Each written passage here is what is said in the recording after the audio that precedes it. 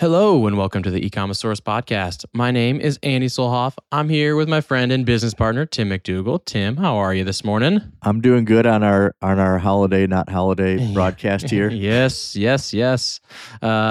As we sit here, it is the Easter holiday in the U.S. Good Friday, yeah, and weekend. So we are recording on a day where a lot of people are not working, as it turns out. Well, the funny part about this is, in our attempt to act more like a big company and act like grown-ups, Andy put together a nice 50-pound bosun, which is the company that we both work for that puts this on.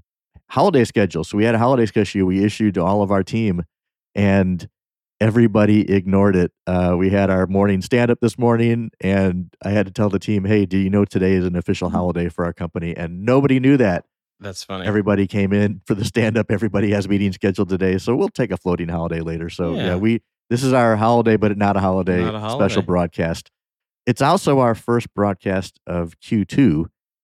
So what we wanted to cover here, last week we went through everything that happened in Q1 on Amazon, because Amazon went through a slew of changes, and there was a lot of detail, and it was a longer podcast than normal, but a ton of good stuff. And then today, we got together a team and thought, well, let's talk about what we're looking forward to most in Q2, not just Amazon, but overall. Mm-hmm. But first, Andy, I'm going to throw a trivia question at you and see if you get stumped by it. And this relates to a topic later. But the question is, what was Amazon's share of the digital ad market in 2016? That's the year 50-Pound Bosun, our company, was created. And as background, Amazon's share of the digital ad market last year in 2022 was 13.3%, and this year it's projected to be 14.6%, growing. And that's number 3 behind Meta at 24% and Google at 26%.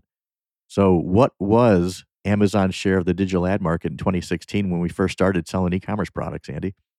I'm going to say maybe 1.5%. 1.6%. You cheated.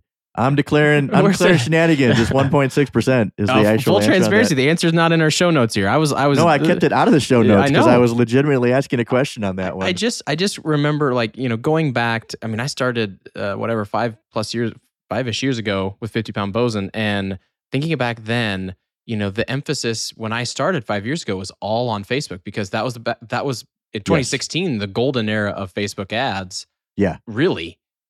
2016 was when we first, and that's just, and I put that down here just as a note, because we're talking about what's kind of changing and evolving in Q2, but a note towards what's evolved since we started this, because we were even, for most Amazon products, because we spent a lot of time on Amazon products, we advertised on Facebook pushing to Amazon more frequently when we advertised on Amazon back in 2016, because Facebook was such an easy platform. And easy because there's a lot of unethical things they were doing, it turns out, right? Yeah. You could target super tightly. You still had the wall up back then of Amazon couldn't tell you if something sold, but you had all of Amazon's data, and you could look at what kind of sold when traffic pushed in. Well, and Amazon back then, I think they probably only had sponsored products. They didn't have sponsored display, no sponsored brand, no sponsored video. Their ad offering was, compared to today's, very primitive and fairly expensive. It was not cheap, and they had fewer ad positions too, right? So that's good or bad, because now it's cheaper, but there could be 4 ads ahead of the organic listings on things. Yeah.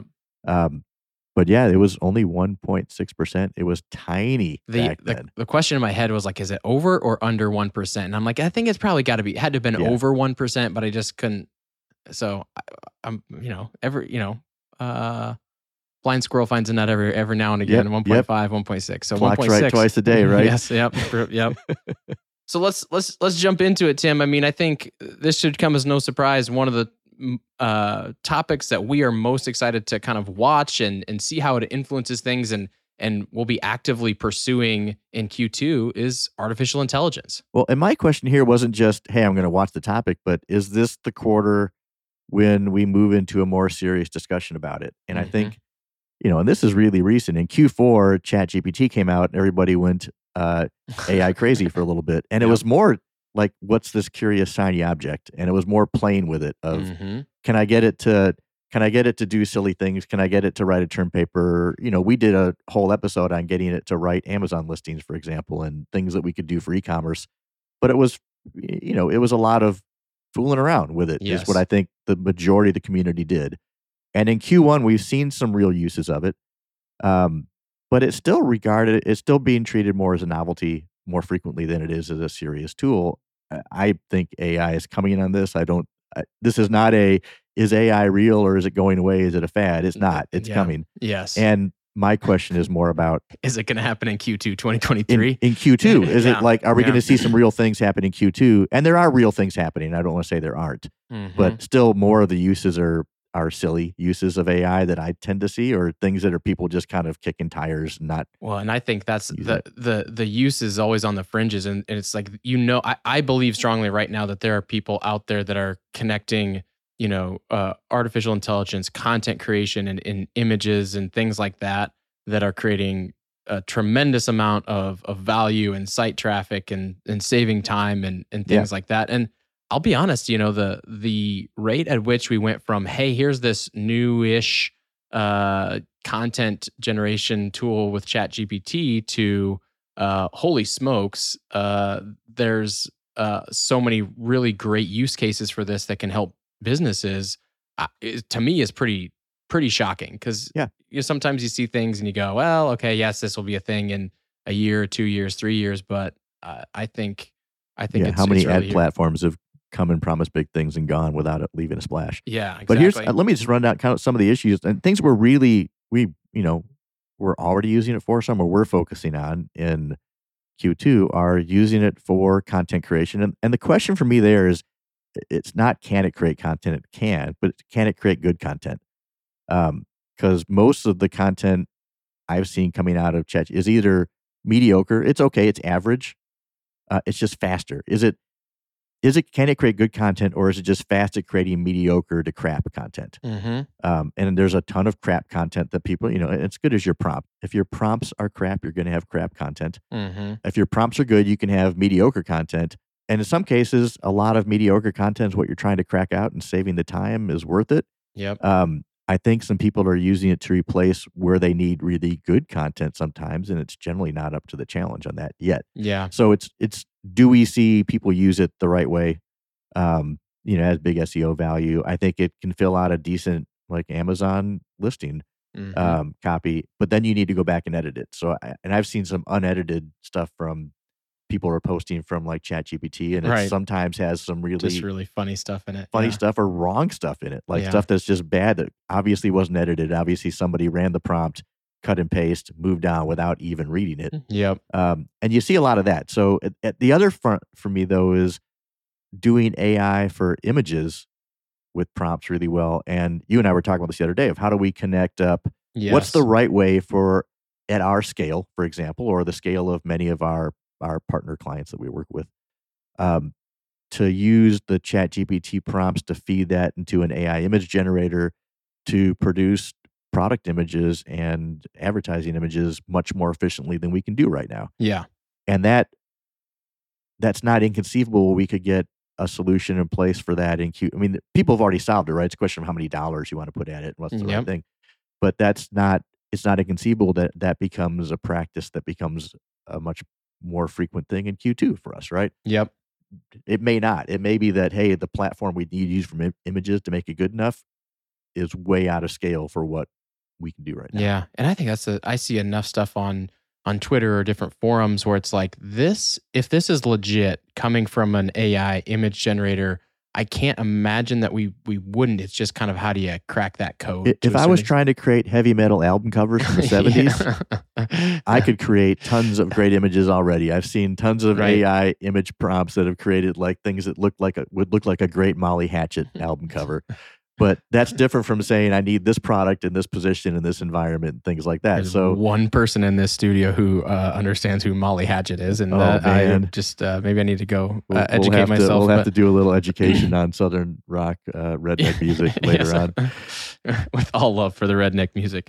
So yeah, I'm there with you. I think this is something I do think we're gonna we'll have another topic on this in the podcast for sure. And worth pointing out, one of the things that was interesting, and Parker brought this up on this, was so my Amazon guy who's on, you can find him. He's pretty present on Twitter and things like that of doing guides to Amazon. He put in LinkedIn that he's putting out a My Amazon Guys GPT, so MAG GPT. And what he's trying to train it to is to answer common questions about Amazon that people have. Mm-hmm. And that was just an interesting test. It's an interesting application for it. So we'll be watching that. And he said it's going to launch. He's going to push that out sometime in the next couple of weeks, which means in April. So that'll be an interesting use case. And he's using the OpenAI ChatGPT engine for it. But that'll be an interesting use case to watch. I'm also watching if Bard becomes a real player, because right now Bard launched. Have you used it? I got an invitation and I applied for it. It said you can use it, and then I just haven't gotten onto it. Same, and I've been reading more of the reports of people kind of poking at it for being not as good as OpenAI, and the CEO of Google admitted it's not up to par. We need to make significant changes before it catches up. Yeah, but the thing, if they can make changes in how it works, they have access to better data than OpenAI does, right? So the ceiling is higher, but it's not. Mm-hmm. It's not as good a tool even by Google's own admission right now. Yeah. That said, they're not going away from that fight anytime soon, right? There's also people making a lot of claims about how AI was used to produce their product or help their service, right? And we're seeing a lot of that. And the FTC did announce that they're going to crack down on AI-based claims in marketing. I'm not sure why you'd really want to promote that just yet, to say our customer support is AI-based at this point, when people really want like a human support person to call anyways. Yeah. But the FTC did make a big deal about they're going to crack down on AI claims, and some of the AI claims they say are pretty spurious. It's like somebody's using a spreadsheet to calculate something and they're saying that's an AI-driven solution, and it's just a spreadsheet, right? Yeah. So we're seeing some of that come out. Yep. I had a small one here, not like a big thing for Q2, but if you're in this industry, you get hit with a lot of cold email outreach. I sorted my March inbox, just my company one, not even my personal one, which gets a ton of this too, but my company one, and I had 434 versions of emails with quick question at the subject line. Yeah. And I just want to know who is training all these VAs and cold email to put quick question in the subject line, because you might as well just put please delete on that right now. Please delete actually might be a better. I might open some of the please delete ones. Yes. But delete. Right now, quick question, what that means to me is it's not a quick question. You're trying to cold sell me something. You're trying to set me up for a phone call. It's like, it's a lie from the start is what it is. But I've never seen so many cold email outreach people use the same exact subject line. And the whole quick question thing, somewhere somebody tested it and said it worked. And somebody said it worked when it really was a quick question, and now everybody just uses it by default. 434 in 1 month, and that's not counting the ones I just deleted out of hand because I get tired of seeing them, right? Yeah. More important stuff though. There's a lot of Amazon things we're looking forward to in Q2. Yep. I think one of the things that we talked about on the last podcast was the cyber crimes unit at Amazon, and had brought suit against sellers for false IP claims in the thousands and thousands of claims that were false. And so I'm interested to see how that develops. I want to see more. This is the first suit of that type they ever filed, right? Yep. And we've all known this is an issue for a long time, because we've had products that get suspended or get temporarily banned from Amazon because Amazon says we violated IP when we may own the trademark. And it's something that, we either manufacture or we're working with the company that manufactures it. There's no way we could have an IP violation, but we've had to go fight those. And so we know that's pretty frequent. The question is, does Amazon get tougher on this? Do we see more of this, right? That's going to be the question for me.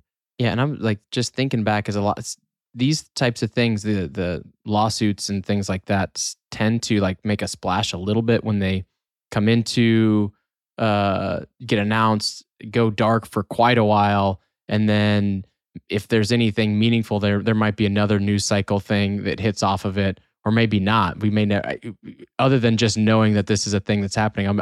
I'm interested to see, how this plays itself out. Will it be a Q2 thing, or will it be long into the end of the year? My bet is it plays out through the year. I'm hoping to see more of these kinds of lawsuits and more of these things announced. And we did a couple podcasts ago, a big thing on brand registry and Amazon and everything they've done to try and help protect IP. So they've made progress on it, but it's still a huge problem. And last week, a big deal, and this is on Twitter, a big deal was a new black hat technique that was being unearthed by at least other sellers, where black hatters would use social engineering, call support, or whatever else, claim that a product was really their IP, get the brand name switched on a product, brand name switched to something they held a trademark for, some random brand they created, or something that was a misspelled version of the real brand, and then claim ownership of it, and then kick the real seller off or block the real seller. And that was becoming, and this is probably related to what the cybercrimes unit's looking for, but it's a new spin on it. And this is what's interesting on this is black hat sellers using brand registry against. What's the tool that's meant to protect? They're using it to attack the legit folks on it. So there's obviously, and this came out after the lawsuit. And so there's obviously more work to be done at Amazon and more work done in protecting this. And they're trying to show, and they've been trying to show for a couple of years now, they're very serious about this. They didn't stop everything. There's obviously loopholes. I want to see continued work on this. Yeah.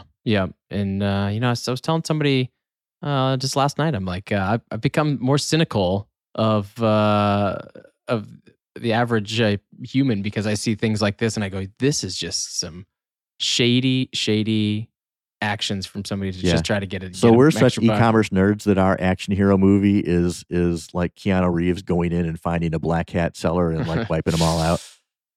That would be my story. I would watch that movie. Arresting them, no violence, just arresting them all. But inflict a little pain if he wants to. Yeah, a little pain on the way through there. But yeah, our action movie would be about discovering that and then going and taking them out of the business of harming legit sellers. Yeah, and then I think the other thing, and I'm going to jump here, the one that I'm interested in, another Amazon topic, is just inventory rules. We haven't played around. It's really early in terms of the capacity manager and bidding on space, and we're not to the Q4, quite to the Q4 high time for inventory storage. But how does the bidding look like for inventory caps? And that's been very quiet. I mean, there's been nothing that I've seen really talked about, because this is the bidding system's now in place. If you don't think your cap is high enough, you can go bid for extra space. I think what's happening right now, though, is that the penalties that are being put in place for having too much inventory at Amazon are so high that all the activity I've seen is about people trying to reduce their inventory at Amazon, and nobody's fighting for more space, because you could bid for that space and then get penalized for having too much inventory up there. So, I'm eager to hear if anybody's using that bidding for more inventory space. I've seen almost no chatter about that, even though that was the big hype when all of this was announced back in January. Was around that. How's that going to work? Right now, all the panic and hype is about people trying to get inventory out of Amazon and reduce their inventory count. In fact, on one of our larger partners, what we saw last week was we saw sales drop for them. And this is a partner that has a lot of third-party other sellers on it, resellers that undercut them at times.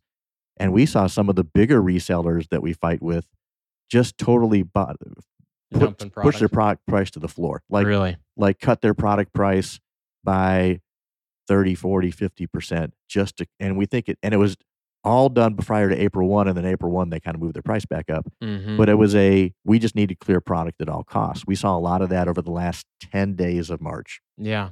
And and we saw it first because it affected our sales, and we were wondering what went on, and we realized, okay, it's because all the undercutters were clearing out, other third parties that sometimes undercut were just clearing out their inventory. Yep. And that was one tactic we saw. We saw a lot of panic moving with that. And we've obviously done a lot of work with our own partners about getting product kind of clean, getting inventory cleaned up. But I think the focus has been more on avoiding the penalties. And I guess the question, across the accounts that I manage, I don't think I've run into an issue where our Amazon has restricted our inventory capacity to the point where it's hurting our sales because we don't have enough capacity to sell. If No, I'm not making yet. sense. And so, and I don't know if you were seeing the same thing on the accounts that you manage. If inventory capacity is where you're running up No, against that, we're but not. Nothing that I touch is any. No account is bumping up against the capacity. What they are, the challenges are all. We have aged inventory. How do yep, we reduce it down? Or we have some excess, or we have some slow moving inventory. How do we get it out of there? What's the smartest path? yes, And we've been working on that for the last couple months. The two penalties that come in, by the way, that are relevant right now is on April 1st. So we're recording this on a Friday. That was over the weekend, Saturday. This came in, but April 1st is when the storage utilization rate surcharge. It's a mouthful. Came into place, and that basically means if you have more than 26 weeks of product on hand, your storage fees at Amazon essentially doubled. If you had 39 weeks or more, your storage fees went up even higher. Um, we tend to manage we tend to shoot for a goal of 7 to 8 weeks of inventory on most things, and most of our partner, you have a few things that run over, but everything I was looking at, we were between 8 and 10 weeks, so we were hmm okay. yeah, Um, the other one that comes into place is the aged inventory surcharge, and that goes into action on the 15th, so coming up next week. And penalties, the highlights there, and we covered this a lot the last week, but the penalties now start at 180 days aged, where they used to not start until 270 days aged. So there's an earlier penalty that kicks in, and the penalties are steeper, in some cases, doubling or tripling what they used to be before. So they can be pretty steep, and it's charged a certain rate by cubic foot. So you want to avoid that. Up to 365 days is $6.90 per cubic foot, and you can run up a big bill pretty quickly on that if you're renting that monthly. So yep, those come into place on the 15th. That's when that starts getting tracked. And so that's why everybody right now, the first April 1st was the first date. That was if you have just too much inventory in total. And then the 15th of April is when the aged inventory surcharge starts. That's why we saw a lot of people trying to clear out inventory.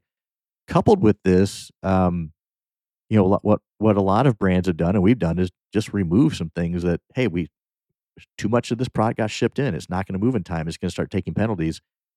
We've had removal orders in since January 1st on some yeah, things that we're still waiting for product to come back. And the challenge right now is, when is that going to get better? And we have talked to Amazon about it. Amazon has said, yes, everybody tried to remove product at once as soon as we announced these new rates, and we're backed up. And we're yeah, backed up in the order of a couple months. And so the complaint that's starting to get louder is sellers complaining, wait, you're penalizing me now for having aged or slow moving inventory, but I've been trying to remove it for months. yeah. And so you charged me already for the removals in some cases, but now you're charging me because it's still there. And that's nothing I can control, Amazon. So is there relief on that? Um, we'll see. That's kind of a little, Yep. if you're into the drama and the pageantry of inventory management, that's a little bit of drama right now. It's big, and we had some clients been able to get inventory back successfully, but there's also been a number of the inventory removal orders just get canceled and Yeah. nothing happens. Well, and So we've seen it. We've gotten a bunch of the inventory we were trying to remove back, and then there's a chunk of it that just won't leave Amazon for some reason, and we can't get it back out.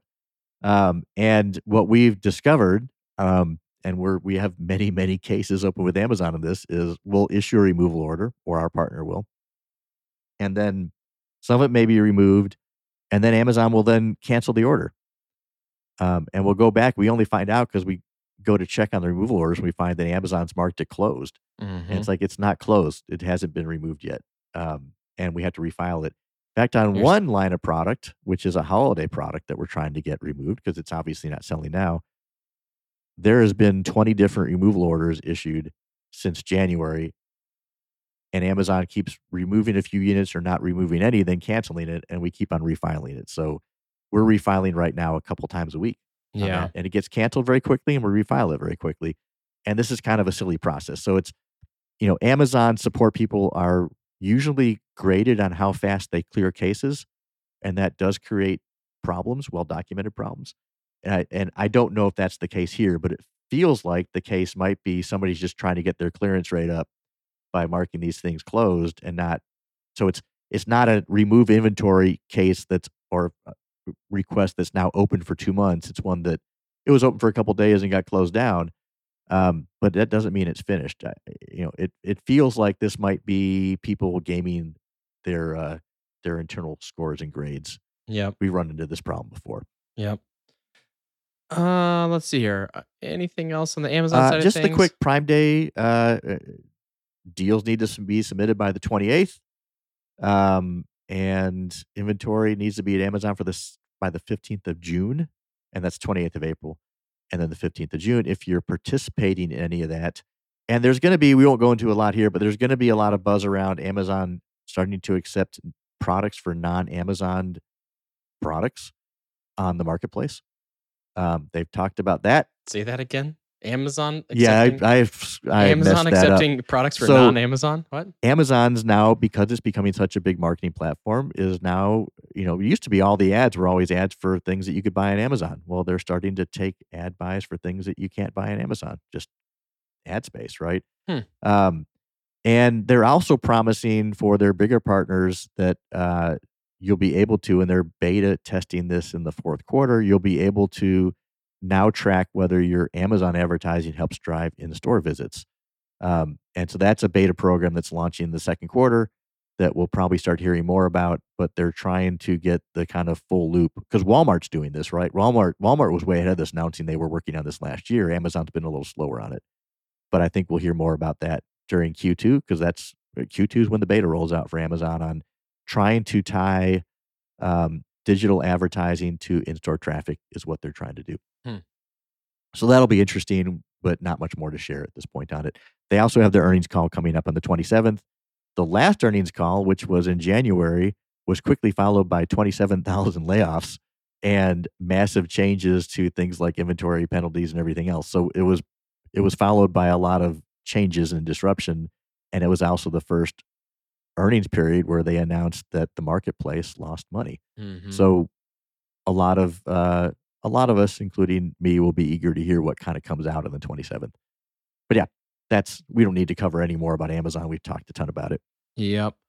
If I'm looking at the next topic here, room for one, maybe two more. Just quick, recession impact. It's really tough. And I've seen some chatter about this on Twitter is, what leading indicators do we have that can help us make better decisions as physical products companies, to make sure that we're monitoring the recession. And I don't have a ton on this other than I'm interested to see, what types of changes happen in Q2 and how do brands position themselves to be able to spend through the anticipated economic downturn. One of my favorite people has told me multiple times that it's the brands that can afford to spend through economic downturns are the ones that usually come out on the other side in a good position. Tim, do you know who's told me that? I have said that, but I'm not sure if I'm the person you're talking about. It's you. Yeah. So quoting Tim McDougall there is, how do brands, make sure that they've got the money in the coffers to be able to spend and be able to continue to pursue customer acquisition and the things that they need to be able to grow through the recession. And the classic marketing line on this, and this is part of why we call the podcast the Ecommosaurus podcast, because my marketing time goes way back to pre-digital. But the classic marketing line on this was always that, when the market's growing, you're just going to grow with the market. You kind of spend to kind of hold your share in the market, but you grow with the market. When there's a recession, though, that's when a lot of other advertisers pull out, and that's when you spend to grow share. You may not grow total volume because the market's down, but you spend to grow share, and you're going to then reap the benefits of that increased share once the market rebounds, which it always does. And the ones who, in hindsight, when you look at any study on it, the ones who do well coming out of a recession are the ones who spent the time during the recession keeping their spend up and growing their share and taking advantage of just less ad impression competition from everybody else. And I think that's going to be the ones who follow that during any economic downturn we have here are going to be the ones who come out ahead. On that one. There is going to be a little more skepticism during this recession, because it's already starting, put against direct-to-consumer brands, the venture-funded ones. So there was a big discussion, a quick aside, on and Ben Kogan was the Twitter writer, that he's also an analyst that put this together, but basically pointing out that all of these big venture-backed direct-to-consumer companies, Warby Parker and a bunch of others that are in this list, that were kind of born or got their venture backing right before or during the pandemic kind of things, um, all of them have lost like 90 to 90% of their market value. Um, and just kind of going on about how investors are souring on this, and there could be repercussions Yeah. for other product companies that are looking for an exit at some point, because the market's really soured on this. And we had a discussion in our Slack, right, about what does this mean? Yep. And the first reaction for some of our team, I should say, was, "Oh, this guy just hates e-commerce for products." This guy who's posted this. It's really he Well, doesn't. Ben Gogan doesn't hate that, or he may. I don't know him, but that wasn't what he was saying. He was pointing to the venture backing behind these companies, and to me, direct to consumer stuff is just as strong as it was. But the venture, when you have a huge influx of $100 million in venture capital, people got sloppy. mhm. And my take was that those companies that were listed treated their company like a software company, where if you're doing a software startup, you take a bunch of venture money, you lose a ton of money at the start while you're building your product out and getting your first users. But then once you start getting users and the product's built, then you start if you've gotten scale with customers, then you make a ton of profit, because it doesn't cost you anymore Mhm. for if you're downloading 10 apps or a million apps, well, there's not a lot of incremental cost structure, and there's a ton of incremental revenue. So in software companies, you lose a lot of money up first with your investment, and then you make it. So you scale first, and then you worry about the profitability afterwards. You want to have a path to profitability, Mhm. but you scale first, and the profitability comes afterwards. In a products company, you might save, if you're Allbirds, which is one of the ones that list, you might be able to scale and cut your cost of goods, your cost to produce a shoe down by 10% as you Mhm. scale. But if you're not profitable at the start, you don't scale it and then figure out profitability. You got to have your profit worked out up front, and then you figure out scaling if you're a products company, because your costs don't drop once you launch Yeah. your costs keep on going up. And you can overproduce, things that you don't have in a software company. Mhm. You're not at a problem because, oh my gosh, we produced a million copies of Microsoft Word, and what do we do? Yeah. We have that's not the way it works. They're all downloads. In a product company, you produce a million of this type of shoe and they don't sell, you're Right. sunk. Yep. And I think that's kind of what happened, is people got the investors who were involved treated them like software companies. The founders got in the mentality of software companies. We're just going to grow at all costs. It's okay to lose money, and losing sight of, direct to consumer product companies need to have that profit model in mind at the start, really, before that takes priority over scaling. And I think they just got upside down. And I think Yeah. that's the case with a lot of these companies. Yeah, and something on that's interesting about this is like how the money flows into direct to consumer channels. It seems like there was a lot of money in the e-commerce, sphere in terms of ads and product development and just different. There's just a lot of Yeah. money in there because people were chasing after these massive, returns like you're talking about. If that dries up, how does that impact advertising platforms? How does that impact, like you said, these small to medium sized Mhm. products companies? Are they able to Yeah. exit? Because I know there's a lot of products companies out there. The whole goal is to get to roll it up and Yeah, and like I either think and with acquire or ours, because we focus heavily on profitability, right? How do you and you're not gonna be super profitable while you're growing, but you need to have that path in mind, and you need to be able to demonstrate that you can be profitable, right, from the start on a unit level.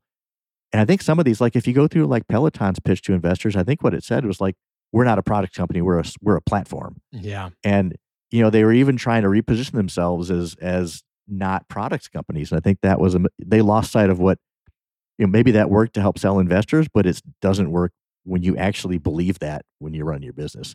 yeah, Um, so other quick things we should hit here. So we don't much to say about it because it's plenty covered elsewhere, but the whole Google Analytics transition from Google Universal Analytics to GA4, GA4 is just going to cease to, I mean, it's not going to cease to exist, but it's going to stop gathering data on July 1. So if you are heavily driven by SEO, for example, there's a lot of panic because we work with a lot of people right now that are heavily panicking about how do they transition to GA4. It's not as intuitive. There's a learning curve involved. The deadline's approaching. This was the friendly reminder that I got to send to about 3 clients over the last couple weeks of, Universal Analytics is going away. I talked about this last July when we went ahead and set up GA4, and I really didn't have a clue what was going on and started collecting data. So, hopefully you're in the same boat. If not, there's some things like, the Shopify GA4 integration went live in March. So hopefully you're able to get this information, start collecting it so that, you're not running blind. And I've already deal with this week. One of my things I had to work through was a lot of additional people on a team for a very SEO driven client we have got access to GA4, and they started citing all kinds of crazy data from GA4 that was wrong. Because GA4 looks at things differently, and they weren't up to speed yet. And we will get them up to speed on how to look at data in GA4. But they were looking at conversions, saying our conversions are through the roof. This is great. Well, GA4 counts anything as a conversion. A page view is a conversion in GA4 language. So they were looking at, man, we got 1,000 visits on this page, and we got 1,100 conversions. This is amazing. It's like, well, that just means we got 1,000 page views. Yeah. And then, we got 100 clicks on other things on there, but it's anything as a conversion in that you have to go under and figure out what type of conversion event it was. And that's like a big difference from where Universal Analytics. So there's going to be some chaos as we get through that. Any last things we want to bring up? TikTok is going to be a story, so we should probably at least mention that. Yeah. It's fighting some appearances in Congress where calls for TikTok to be banned unless it divests from the Chinese owners of this, or the portion that is owned by Chinese government. I don't know. Is it Chinese government or just Chinese companies? I don't know. We may have to come back to that. The call was, unless Congress can be assured that it's not transferring user data back to China, that they wanted TikTok banned. So TikTok's been running around trying to assure its advertisers that it's not going anywhere. Yeah. Advertisers are not totally convinced of that. By the way, threats to ban TikTok go back to the start of Trump's presidency. So this talk's been going on for a while. Almost as long as TikTok has been a thing. So yes, but what has happened is and then there was an analyst report out last week saying there was a lot of marketers are now looking heavily at things like YouTube Shorts and Instagram Reels as replacements for TikTok. Yeah. If TikTok goes away, where do they replace that performance? And YouTube Shorts has made pretty big gains. Instagram Reels has had its issues and problems. And regardless, it's going to be an interesting thing to watch because I've heard mixed results on TikTok ads, and if the TikTok ads aren't effective, I don't know. Yeah, and this is coming from marketers who say, no, TikTok is working for me, right? So so if it goes away, I need to figure out where I replace that that acquisition. The interesting thing, though, because a lot of them, the first reaction was, well, I'll just move it to YouTube. And as small as TikTok, I mean, TikTok's been a big news, but it's 2.5% of the digital ad market in the U.S. That's the same as YouTube. There's not like you can't move all your budget to YouTube Shorts because you just doubled your all YouTube of YouTube budget, is about is what, and Google is much bigger than TikTok, but YouTube surprisingly not a lot bigger from an ad revenue standpoint than TikTok is at this point. And so that was kind of the other aha was there's not enough eyeballs on things like YouTube Shorts. Now, if TikTok goes away and that becomes the new TikTok, then maybe.